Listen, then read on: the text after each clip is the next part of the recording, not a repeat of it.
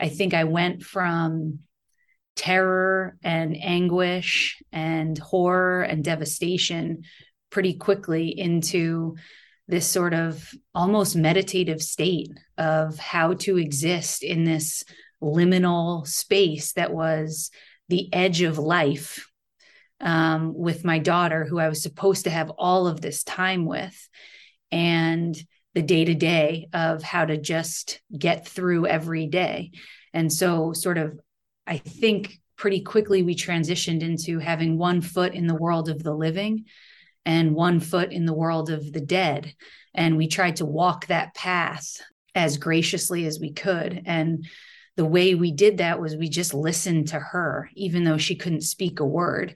We could tell based on how comfortable she was in someone's arms, or how big her eyes got, or how deep her laugh was, whether or not we were parenting her in a way that was doing her justice. This is The Orthodox Conundrum on JewishCoffeehouse.com. I'm Scott Kahn. Rosh Hashanah is called Yom HaZikaron, the Day of Remembrance. We consider the past, its triumphs and failures, and think about what we did and how we might do it better. We also know that God remembers us, considers our lives, and makes an accounting of what we've done well and what we have not done as well as we should. Remembrance means more than just looking back. It means that the past is part of the present, that the people who are no longer with us continue to affect us and, in a certain way, guide us. William Faulkner famously wrote, "The past is never dead. It's not even past." But to take this idea of the past being alive in the present seriously, even literally, we can also say that our current lives live in future remembrance, too. The actions we undertake and the decisions we make today are affecting the future in ways we can't anticipate. We can only choose the path that seems most reasonable. We don't know where it will lead, but we need to do our best so that when we do look back, or others look back, or most crucially, when God looks at our choices, we can be assured that we did the best we could given the circumstances, regardless of the outcome. And rest assured, the things that we do today will affect the future, and our present live reality is part of the Day of Remembrance of future generations. So the present moment contains the past and the future, not just as memories and anticipation, but as a living reality. As Rav Soloveitchik wrote about our Jewish time consciousness in his essay Confrontation, it is an exciting story that we tell them. It is the story of a teaching community which cuts across the ages, encompassing people who lived millennia ago, who made their contribution to the Knesset Yisrael and have left the stage. We also tell them the story of people who, at some point in the distant future, will enter the historical stage. Our story unites countless generations. Present, past, and future merge into one great experience. Contrary to the popular medieval adage, our story tells of a glorious past that is still real because it has not vanished, a future which is already here, and a creative present replete with opportunity and challenge. It is a privilege and a pleasure to belong to such a prayerful, charitable, teaching community which feels the breath of eternity. All this is part of our Rosh Hashanah experience. Today's episode is not about Rosh Hashanah in any overt way, but Myra Sack's story represents one of the most powerful Rosh Hashanah stories I have ever heard. Myra and her husband Matt had a beautiful little girl named Havi Lev, and in her words, "We lost our firstborn daughter, Havi Lev Goldstein, on January 20th, 2021 at 9:04 a.m. She died peacefully in our bed, in our arms. She died from a cruel disease called Tay-Sachs that strips your mind and body of every function over 12 to 18 months. Havi was 2 years, 4 months, and 16 days old when she died." Myra wrote a story for the Boston Globe magazine called Holding Havi, and as painful and tragic as her story is, it's also profoundly inspiring and uplifting. It combines beauty and sadness, laughter and grief, and I think it offers such important lessons that we all need to learn before Rosh Hashanah and always. Myra Sack earned a BA in government with All-American honors in 2010 from Dartmouth College, where she captained the women's soccer team and co-founded Athletes United, a student-led initiative to connect local children with Dartmouth student athletes through a cost-free sports league and holistic mentoring program. A postgraduate fellowship allowed her to launch the Latin American arm of Soccer Without Borders in Grenada, Nicaragua. Myra's lifelong passion for sports and social justice brought her to Squash Busters Incorporated in Boston in 2013. Since then, she has served in a variety of roles at this pioneer organization for the urban squash and education movement that reaches thousands of young people around the world through long-term extracurricular squash, academic, and social-emotional programming. She is currently Squashbusters' senior advisor and previously the chief program and strategy officer, focusing on strategic growth and impact, curriculum creation, staff development, and cross-site program quality. She was awarded an MBA in Social Impact from Boston University in 2018. Myra has been inducted into the Lower Merion High School Hall of Fame in Philadelphia and the Philadelphia Jewish Sports Hall of Fame, where she serves as a board member. Myra's life changed when her first daughter, Havi Lev Goldstein, was diagnosed with Tay-Sachs, a terminal neurodegenerative disorder, on December 17, 2019. Havi passed away on January 20, 2021. In 2021, Myra and Matt began supporting Courageous Parents Network, a Boston-based nonprofit organization and educational platform that orients, empowers, and accompanies families and providers caring for children with serious illnesses. Myra is also trained as a certified compassionate bereavement care facilitator by Dr. Joanne Cacciatore, the founding director of Sella Care Farm and the Miss Foundation, and began writing a memoir to share the story of Javi's illness and passing and the aftermath. Myra's writing focuses on the beauty and pain that can be found in loss, and the power of community to sustain and uplift those who are suffering. Her first article on her experience, A Mother's Letter on the Passing of Her Young Daughter, was published on Upworthy.com in January 2022 and quickly reached over 2.7 million viewers. Myra Sack, thank you very much for joining me today on the Orthodox Conundrum podcast. It's a tragic privilege to be here with you. Can you start our conversation by telling us Javi's story? Absolutely, yeah. Javi's story began actually when I met my husband. We met in 2006. I was a soccer player at college and played with his younger sister, and thus began sort of a long friendship that culminated in our marriage on September 4th, 2016. Javi was born 2 years later on our anniversary, September 4th, 2018. And prior to starting a family, getting pregnant with Javi, we sought genetic counseling because we are both Ashkenazi Jewish and recognized and appreciated the importance of genetic screening. I learned that I was a carrier for Tay-Sachs. And so Matt, my husband, sought testing as well. He was told that he was not a carrier after he underwent his carrier screening. And we learned much later that that was due to an erroneous order that Matt's ordering physician made. So Javi's story began on September 4th, 2018. She was born at Brigham and Women's Hospital in Boston. She was beautiful. She was strong. She had the biggest eyes. Her name came to us just a week or so before she was born. I was on some website and loved the root of the name, obviously Chai, and saw on some list that Javi was a nickname for Hava. And it felt playful and it felt beautiful. And obviously there was real meaning and essence to it. And so Javi was her name, and she was named after my grandfather, Harold. And Lev, which is heart, was for my grandmother, Loretta. So Havi Lev was born, and she spent the first year of her life sort of doing all the normal things, it seemed, dealing with parents who were first timers, trying to figure out how to get her to sleep and when she should eat solid food, and whether she could go play with these people, and, nap schedules and all the sort of normal stuff. At around a year, we went to her pediatrician, her 1-year appointment with her pediatrician, who told us that she was surprised that Javi wasn't making the kind of progress that she would have expected at a year, and said that, at this point, she was going to make a developmental delay diagnosis. And she wanted us to engage some early intervention specialists, and she would refer us to neurology just to be safe, but that, 99% of the time there's no neurological issue. So being an athlete and being sort of a type A person, we put Javi into all sorts of early intervention workouts. So she was basically doing 2-a-day sessions. In the morning, she would have physical therapy. In the afternoon, she'd have occupational therapy. And In hindsight, we were driving her crazy. So we did that for 3 months, and she wasn't making progress. And in fact, she started to regress a little bit.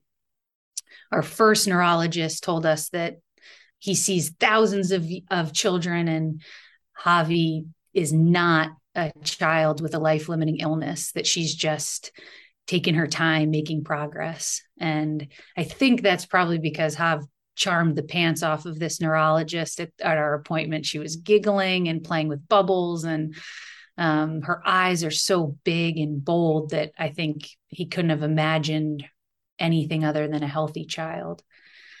Fast forward a few neurologist visits, and we were sitting with a neurogeneticist at Boston Children's who noticed Javi's startle, which is characteristic of Tay-Sachs. It's a symptom that's characteristic of Tay-Sachs.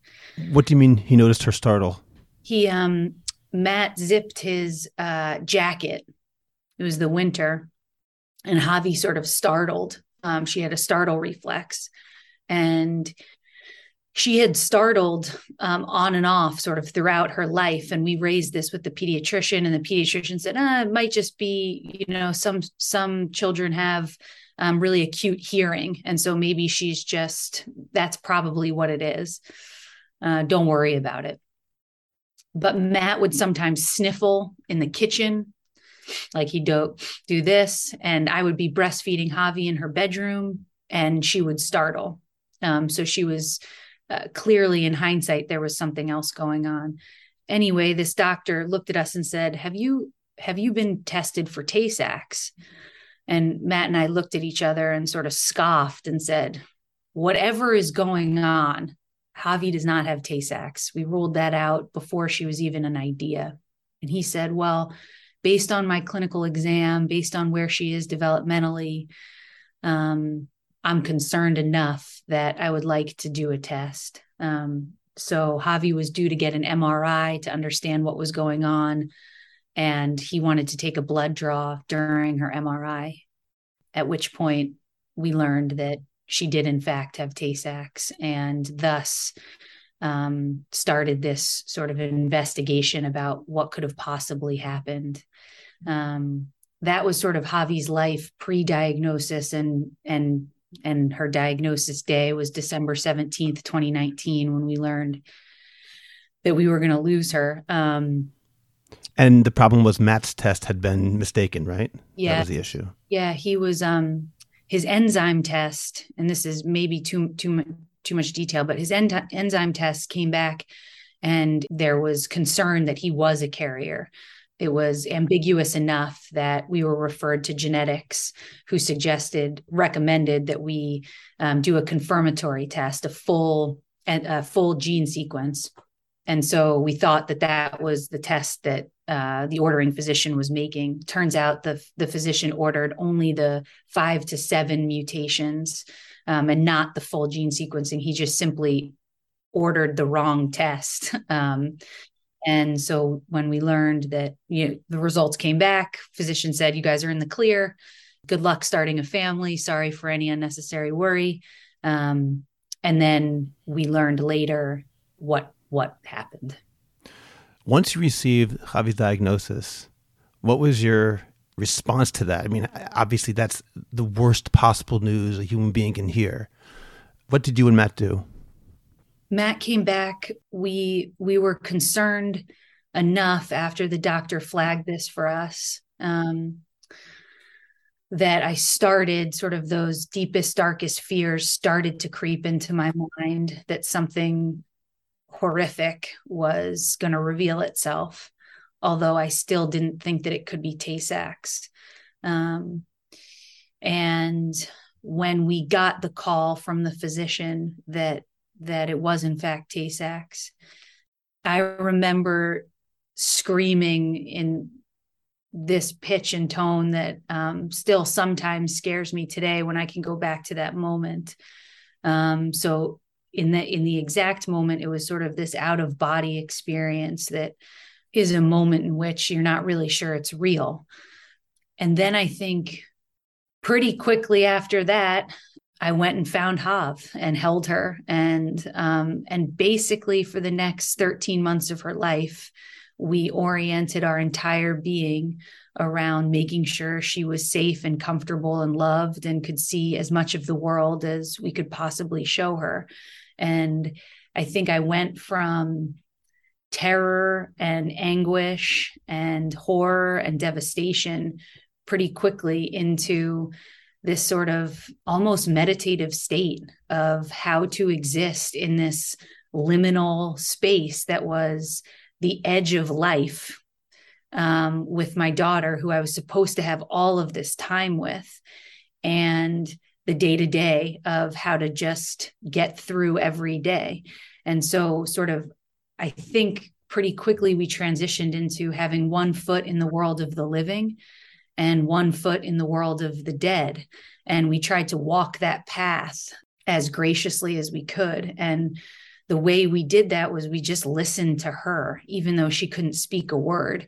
We could tell based on how comfortable she was in someone's arms, or how big her eyes got, or how deep her laugh was, whether or not we were parenting her in a way that was doing her justice. And practically, we started what we called Shabirthdays. Yeah, I wanted to ask you about that because that really was something amazing.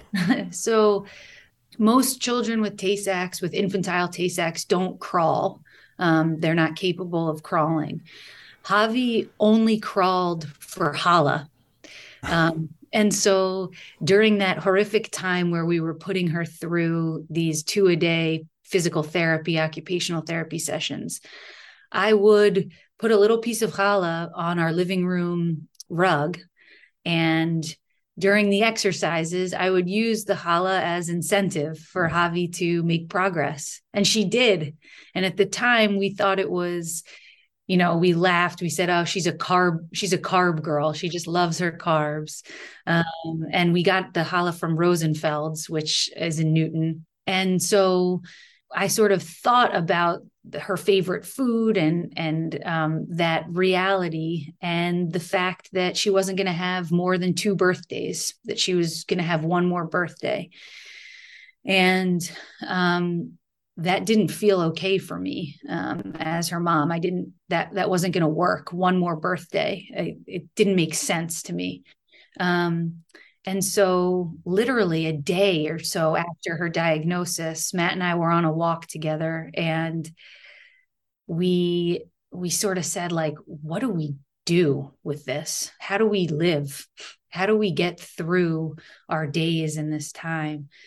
And this idea of combining a birthday that typically happens on an annual basis and the Sabbath, which happens every Friday evening, obviously, came to me. And I said, what if we did these Shabbat birthdays? And it's unclear who came up, whether it was Matt or me, which one of us said, let's call it a Shabirthday.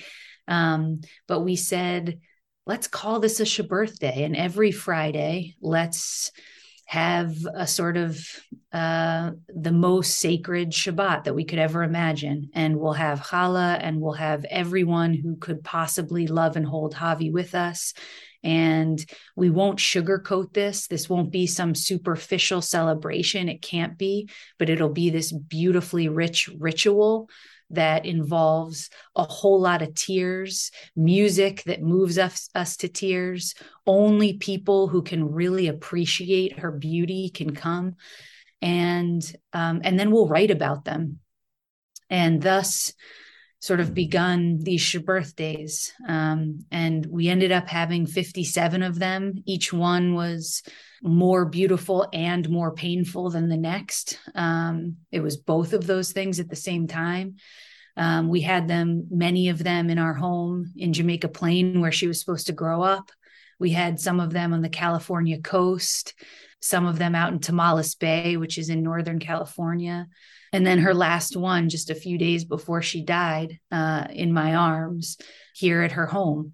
And they were the most, I think, had we not done that, my life would be really, really different now. It would be lacking a whole lot of these exquisite memories and moments with her that really are the only things that keep us going as it relates to how we honor and integrate her.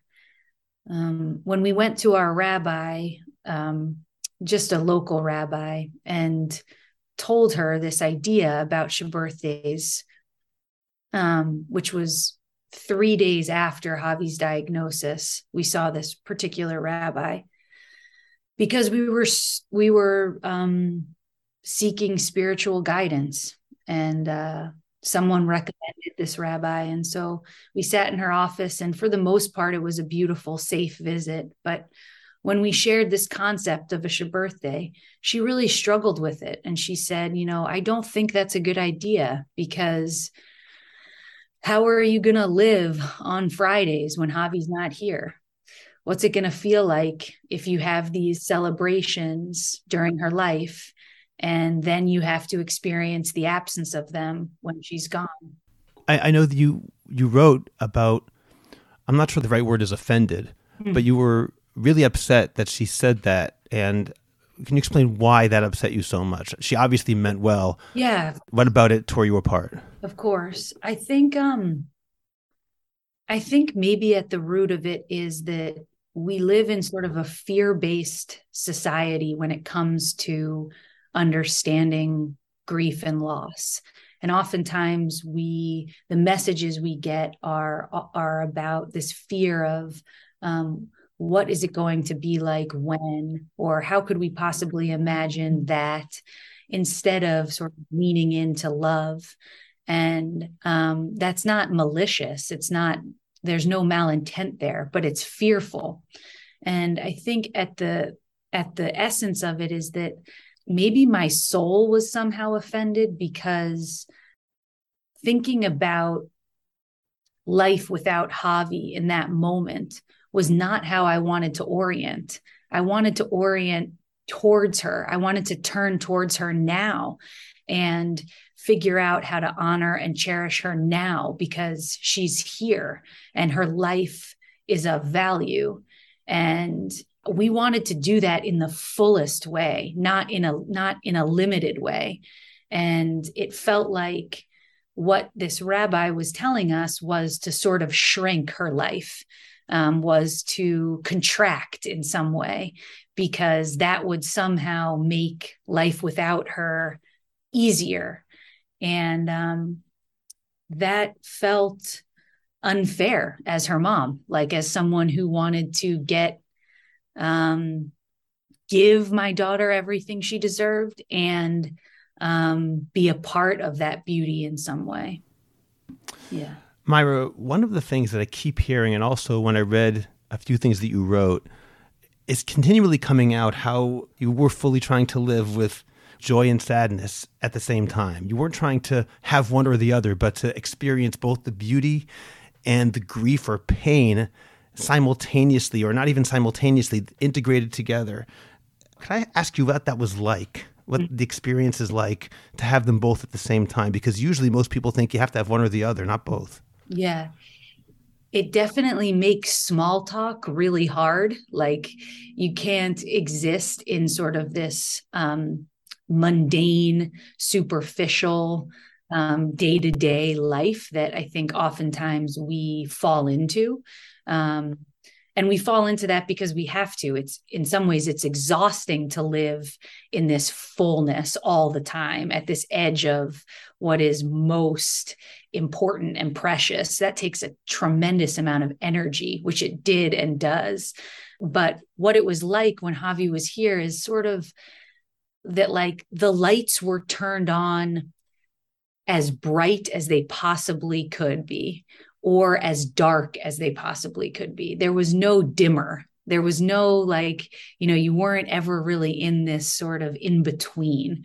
And that makes things like that makes you experience things that maybe you didn't notice before in this way that sort of makes the mundane actually kind of magical. So going for a walk with Javi on this little loop that I used to do in Jamaica Plain, all of a sudden I noticed things. Like, I noticed purple flowers that I had never seen before.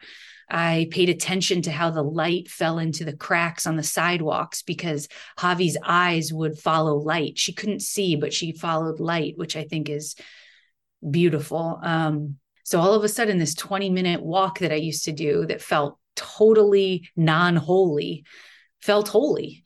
And I think that that is something now that without her here is harder, takes more energy to access that. But at least I know I can if I can create the space for it in my mind and in my heart. Myra, I'm going to read back something which you wrote in your letter. You wrote a letter that you published to Javi on the anniversary, the first anniversary of her passing. And you wrote, Javi taught us that life can be even more beautiful and painful than we ever imagined. And when we live at the edge of that deepest beauty and deepest pain, then everything, our hearts, our worldview, our community, will deepen and expand. You mentioned now how it's a little bit more difficult, obviously now, at this time, to carry that with you. But in what ways are you able to carry that with you now and continue that experience with Javi in your current lives? Yeah.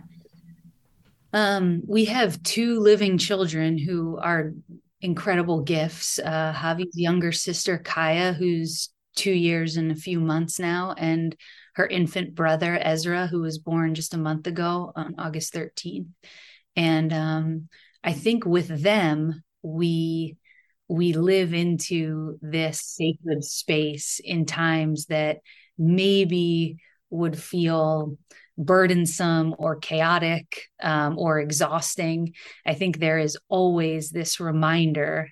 We sort of can see Javi's eyes or feel her presence in moments at 5:05 in the morning when Kaya wakes up and she should sleep another 90 minutes, and her diaper is off and she's naked and all the lights are on in her room, and there's this brief moment where I want to get angry and frustrated, and instead I like this incredible sense of gratitude and laughter comes over me. Not always, but oftentimes. And I can like giggle for a moment. I can have that Javi giggle when I'm putting her diaper back on and trying to escort her back into her toddler bed.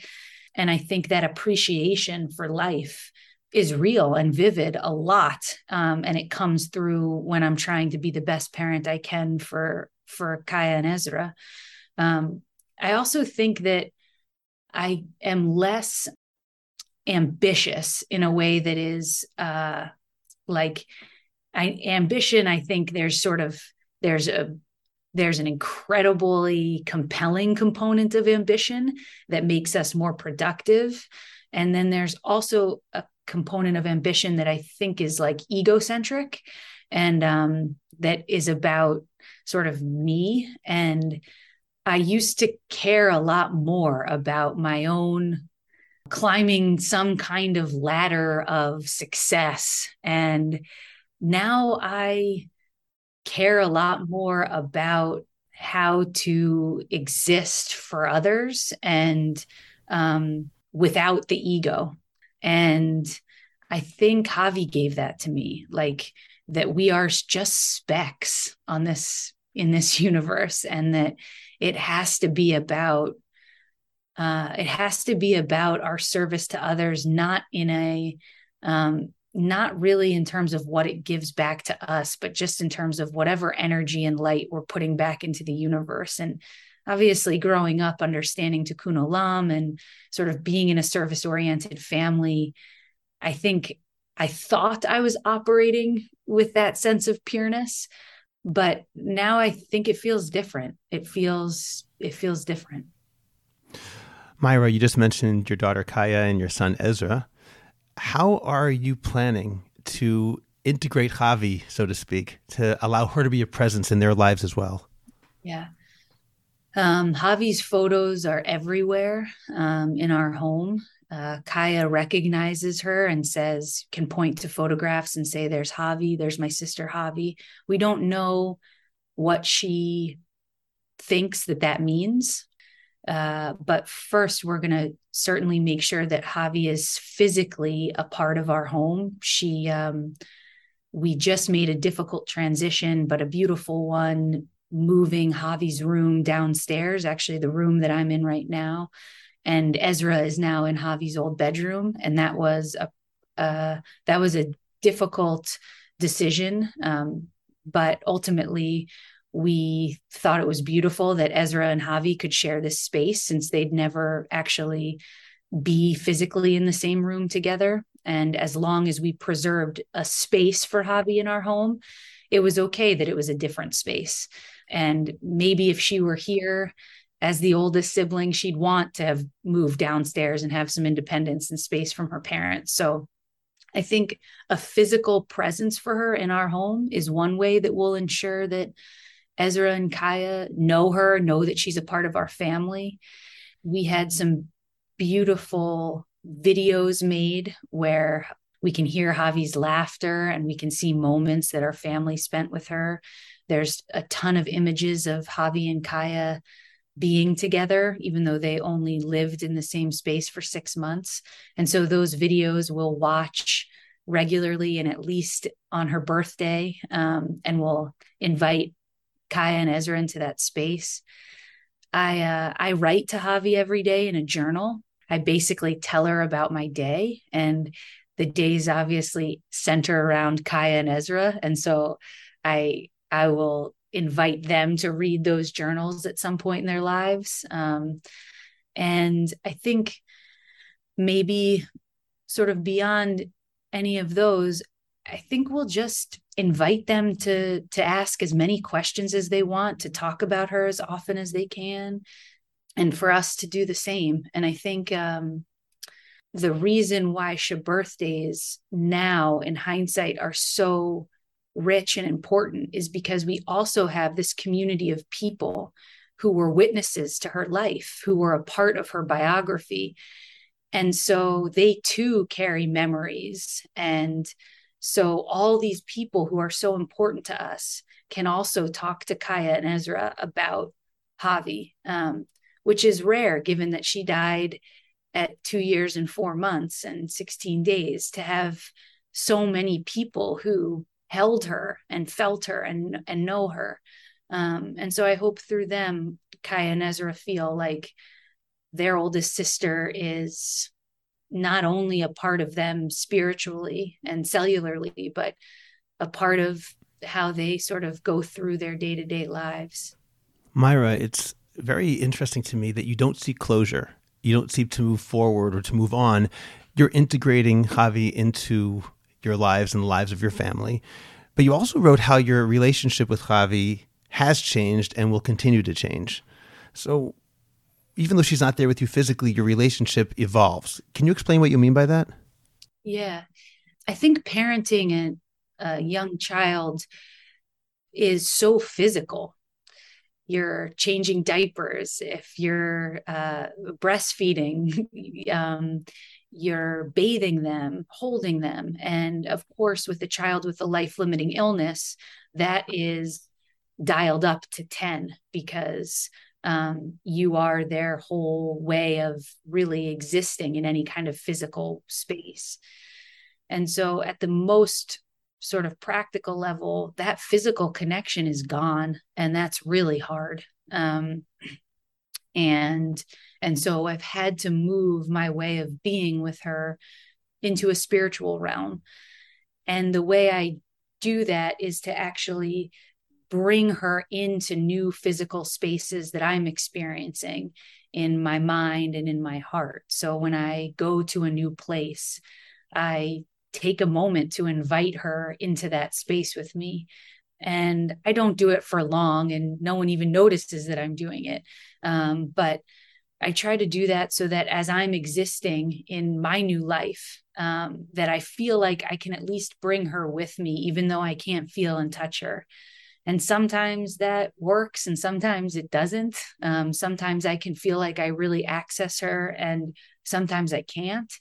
And I just commit to keep trying.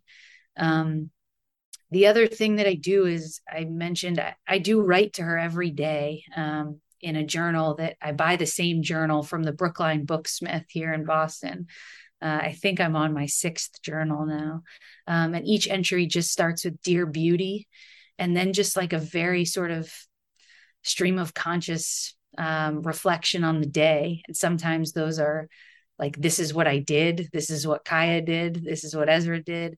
And sometimes it's, this is how I'm feeling. And I really miss you. And I wish things were different. And that sort of daily, it's just really 8 minutes. But that sort of daily connection with her makes it feel like I still have a third child, which I know I have. But I think really turning towards her in an active way makes me feel like I can still parent her, even though I don't get to put her to bed or take her to preschool. And so that's been really important for me. I'm going to ask a really difficult question. Yeah. After Havi died, you said that you had 57 birthdays with her. That's a lot. That's a really full life in a sense, meaning for 57 weeks, you were celebrating and crying and laughing every single week in a really intense way. How did you deal with the absence after that of Havi, of course, but also that sense of doing these things with her and having those people around you when she wasn't there anymore physically? Yeah. We continued to embrace that ritual. And we did everything that we had been doing with her, without her, and felt the presence of her absence so strongly that for the first dozen or so after she was gone, the presence of her absence was so loud, was so palpable, that as long as we let ourselves feel her, it was an equally powerful experience. Now it's harder. Now it's harder to access that, her presence. And now I have to turn towards looking at photos sometimes, to listening to the song we listen to. You Should Be Here is a country song, country music song by Cole Swindell. We listen to it every Friday. And I have to get into quiet more and try to go through my Rolodex of memories. And sometimes I choose certain like spaces to go to. I'll go to the cottage we stayed at for dozens of weeks with her, and I'll try to be really intentional about remembering a particular birthday and sort of transplant myself there. So I think sort of turning towards those moments of beautiful memories, although they are so painful, they are the only way I feel like I can really be okay, because they get me not close enough, but they get me closer to her. And so I think the way we do it now is just continue to really turn towards memory. And the word remember, I've come to appreciate, is the prefix is re, which means again. And so every time we remember, we bring that member of the family again and again and again back into our community. Every time we don't practice remembering, or we dismember, dis means not, we are removing that member from a community in some way by not remembering them. And so that act of remembering is, I guess, the way we do it. Well, that is such a touching insight. I never heard that before, the idea of remembering someone in that way. I'm thinking this now. We're coming up close to Rosh Hashanah, which is the Day of Remembrance. It's definitely something I'm going to take with me as a new way of thinking about what that word means, what that concept of, in Hebrew, zikaron, or in English, remembrance means. That's beautiful. You mentioned a lot, Myra, the people who were with you, and I'm not going to say necessarily a support group. That's not necessarily what it is. Just people who loved Havi together with you. Maybe that's a better way to put it. You also had people with you who seemed to know how to act in ways that brought you comfort and brought you love. And for lack of a better term, they did the right thing. I'm sure there are many people who don't know how to interact with people who are dealing with a diagnosis like Havi's. or after a child dies, how to even respond to such a terrible tragedy. What would you tell people who have friends or loved ones who are going through something really, really difficult like this with a child, both when a diagnosis is given and also afterwards when they're remembering their child? What would you tell them? Yeah. Maybe I'll start with the practical. There's a book called Bearing the Unbearable by Dr. Joanne Cacciatore, who is now our grief counselor, thanks to my sister-in-law, who basically stalked her and said, you have to talk with my siblings. But Bearing the Unbearable is a beautiful and practical and sacred guide to what it feels like to be someone who is in acute and traumatic grief. And what that book did for me and for Matt, I think, is it empowered us to trust our own feelings and then to educate the people in our closest circle about how we were feeling. And so I didn't feel like I had to hide the fact or be ashamed of the fact that I wanted and that I saw Javi as part of my life forever. I didn't want to have to, I knew that it didn't feel right to me that just because I could have other children, that somehow meant that this loss was any less significant. But I think until we are educated about how we're feeling and that those feelings are valid, it's hard to be a grieving person who is strong enough to tell someone who says something that is maybe not helpful, that it's not helpful. So the first thing I'd say is for people who are grieving to trust your own feelings. And as Walt Whitman says, I think when someone insults your soul, ignore them. And that's a hard thing to do if you don't have that sort of education and language and literacy. I think for people who are trying to show up for those who are struggling, in addition to reading really important texts like Bearing the Unbearable or like The Wild Edge of Sorrow by Francis Weller, I think that making sure that we're watching out for language that is minimizing, something that somehow minimizes a loss, like that example of, well, at least you can have other children. Language that avoids. So some people who don't say Javi's name, that avoidant behavior is actually quite painful for someone who's just lost or is losing a person that they love. And language that is like colonizing, that somehow takes my feelings and takes my feelings away from me. So they're somehow in a better place. Or, oh, well, at least you've grown so much. Look at this post-traumatic growth. Well, maybe that's true, but that's mine to share with you. You don't need to take that from me. And instead turn towards language that honors and integrates them. So use their name. My family, I think I wrote about this, orders coffee under Javi's name and then takes a picture of the coffee cup, or writes her name in the sand and takes a photo of it, or remembers her on a weekly basis by sharing photographs or poems. That sort of dailiness keeps people in our lives in a way that, for me, says, Javi mattered to you and matters to you, and you think of her. And as a parent, I think that's kind of all you want for your children, is for them to matter. So I think finding ways to honor and integrate is maybe, at least for us, the most powerful form of support.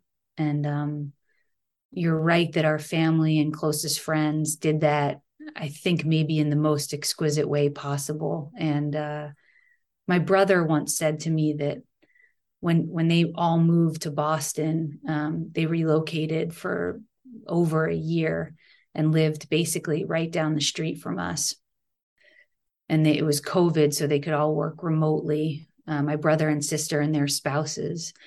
But I said to my brother, Jacob, I'm just worried, like, are you putting your life on pause for us and for Javi? And he said, my life isn't on pause. This is my life. And that sort of full inhabitation, I think what Robert Stolorow, a psychoanalyst, calls emotional dwelling. That is such a gift to those of us who are struggling. And I think it applies beyond loss, you know? Myra, I have to tell you, far be it for me to say, but I find it so painful, but at the same time inspiring to listen to the way that when Havi was alive, you maximized every moment with her. Her birthdays is an example of that. You talked about taking a walk and seeing the purple of the flowers and the light that she would follow, and the sense of, I don't know if the right sense is the sense of presence, but the sense of being really in the moment and making sure that you're living life to the fullest, so to speak, to give her everything you can. And the way that you've continued to do that afterwards, trying not to let that dissipate, but instead let that experience continue in your lives and let Havi continue to be a presence in your lives, and feeling that meaningful pain and sorrow and beauty all at the same time.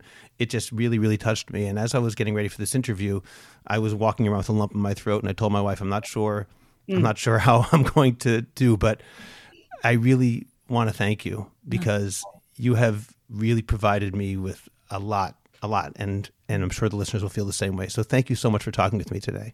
No, thank you. I really appreciate the space. So thank you. Subscribe to The Orthodox Conundrum on Apple Podcasts, Google Podcasts, Spotify, Stitcher, or anywhere else you get your podcasts. Please visit jewishcoffeehouse.com for other episodes of The Orthodox Conundrum, as well as many other great podcasts, including Intimate Judaism, The Maimonides Minute, Chochmat Nashim, The Francisca Show, and Let My People Eat. I'd appreciate it if you go to Apple Podcasts and rate and review The Orthodox Conundrum. It takes literally 2 minutes. It's just giving a certain number of stars and writing 1 or 2 sentences.